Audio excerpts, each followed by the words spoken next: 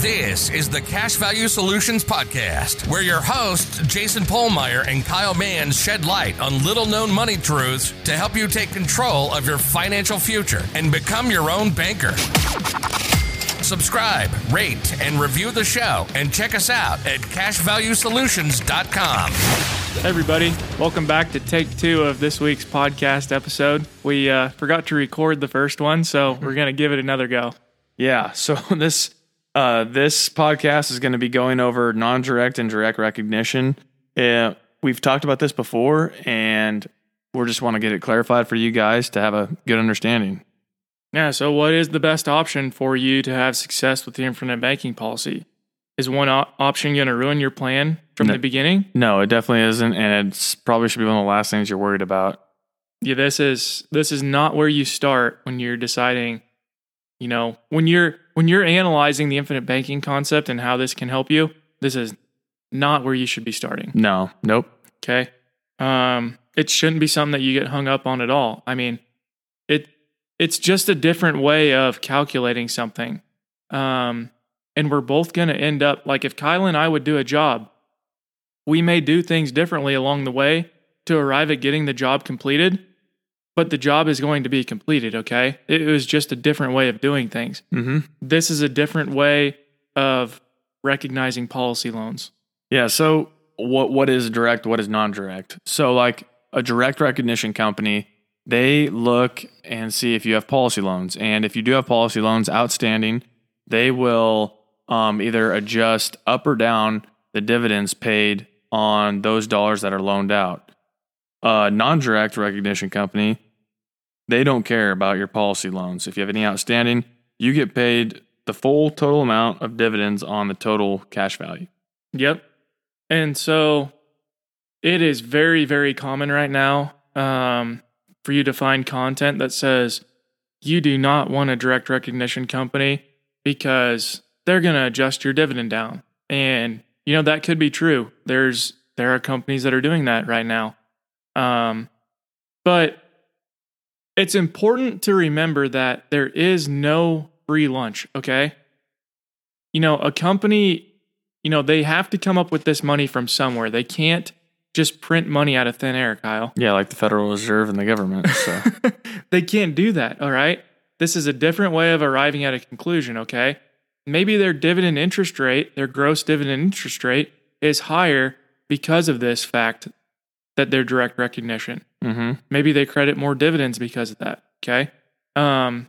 So don't get hung up in these types of things.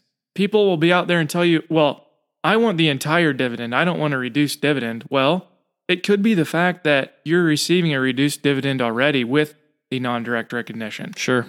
So don't get caught up in these things. One thing to note is, though, if you get a policy illustration and the company is a direct recognition company, you must realize that if you're actively using loans, the illustration is going to look different because the illustration is based on you leaving the money in there at all times. So if you're using loans and stuff, it's going to look a little different. Now that's, that's only on the non-guaranteed ledger though. The guaranteed ledger wouldn't change except for when dividends are credited. Yes. The only point I'm trying to make is yes, it will affect, it could either enhance or diminish what you see in the non-guaranteed side of the ledger. Diminish might be a strong word, but it's not that big of a deal. But yeah, it's just good to be aware of that. So yeah, your agent should go over it, before you take out any specific policy, what it is, and how it's going to work with you. Sure. Yep. Okay. So we covered what direct recognition is. Non-direct recognition, we covered that as well. They do not recognize the fact. So just a really quick example. Say the company has a 5.5% dividend rate. The loan rate is 5%. You're still going to receive the 5.5% gross dividend rate on the entire bucket of money, whether there's a loan outstanding against your policy or not. Yep. It's the simplest way. Mm-hmm. And I do think this is why people favor non-direct recognition, is because it's really simple. there is no explaining what's going on with direct recognition. But it's just like I said in the beginning, there's just a different way of arriving at getting the job done. Yep. So, I think we should go into fixed and variable loan rates now, Kyle. So with life insurance contracts, there are some contracts issued that have a fixed loan rate, and that fixed loan rate will be the loan rate for the entire life of that contract. If you're 20 years old today when you take out this contract and it has a 5% loan rate on it, at age 90, it's still going to have a 5% loan rate on it. Okay? Could be a useful tool. Absolutely. I mean, over those 70 years, you're probably going to have something that you can use this policy for. And I would hope. Yeah. I mean, we're already finding it, and we're only a couple years into having our own policies. But anyways, fixed loan rates are typically going to be higher than variable loan interest rates in today's environment. Why is that? Okay, loan interest rates have been basically at the floor of what insurance companies charge for some time now, probably 5 years for a lot of them, and even longer than that. Yep. Companies have lowered fixed interest rates on products that have been recently developed, but they're still going to be higher. So maybe you have a variable loan rate of, call it 5%. Maybe fixed loan rates are at 6% right now. Still, it's going to vary with insurance companies. I'm just trying to give you an idea of what I'm talking about, though. And okay, so we went over fixed loan rates. They're going to be the same for the life of the contract, Kyle. So how do they determine variable loan interest rates? Here is the contract language from one of the companies that we write with. It's based off of Moody's corporate bond yield average, and the monthly average of the monthly average corporate as published by the Moody's Investors Service for the calendar month ending 2 months prior to the date as of which the loan interest rate is determined, okay? So variable loan interest rates, what that's saying is they're determined for year increments, but they're determining it with this company at least 2 months prior to the coming year when they set the variable interest rate. It doesn't vary by month. It's just each year they can adjust it. That is the most common way that companies arrive at their variable loan interest rates. Not saying that others can't do it differently, but that is the most common. Makes sense. And I mean, they have to be competitive. I mean, if you're borrowing money, if you're taking a policy loan out, then they're taking money out of their general portfolio to lend you money. And so they can't be like losing money on that transaction. So, right. They have to charge you interest on that.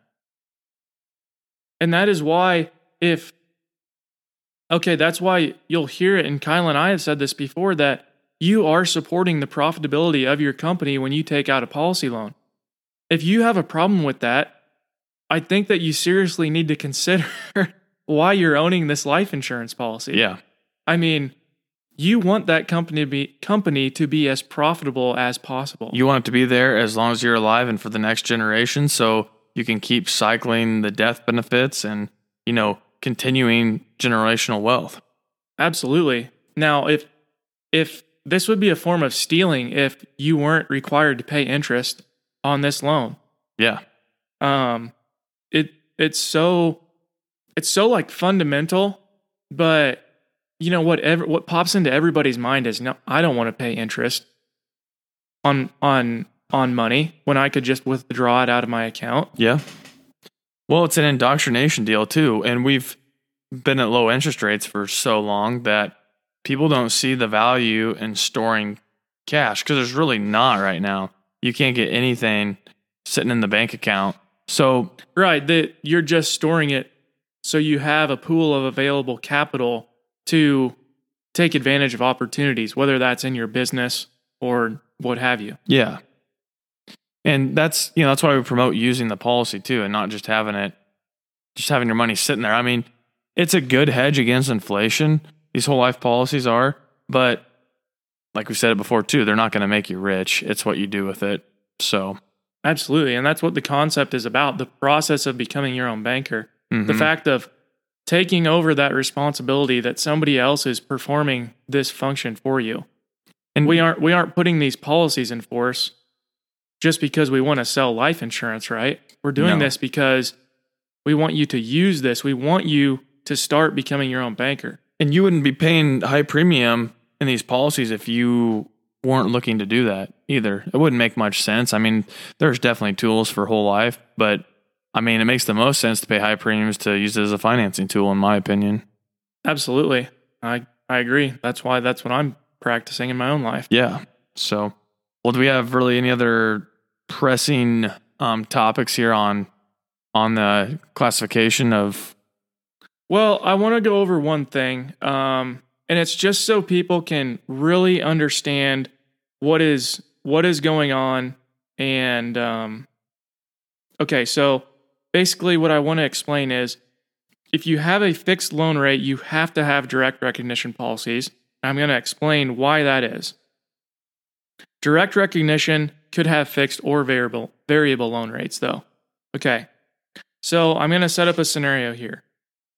If you have a fixed interest rate of 6% and the life insurance company's general account is earning 12%, the life insurance company can adjust your dividend down on the loaned portion with direct recognition, okay? Yep. Now, that is why I believe that direct recognition is the most fair way to do it, because you aren't going to be affecting the other policyholders' dividends. It's going to be reflected as of what your policy is, okay? So whatever money is not collateralizing the loan is going to be earning the 12% in this scenario. These are unrealistic numbers, I realize. And then whatever portion is collateralizing the loan is only going to receive 6%, okay? If this was non-direct recognition, everybody would have to take a hit there because your policy is receiving less interest than what the insurance company could have received in their general account otherwise. Yeah.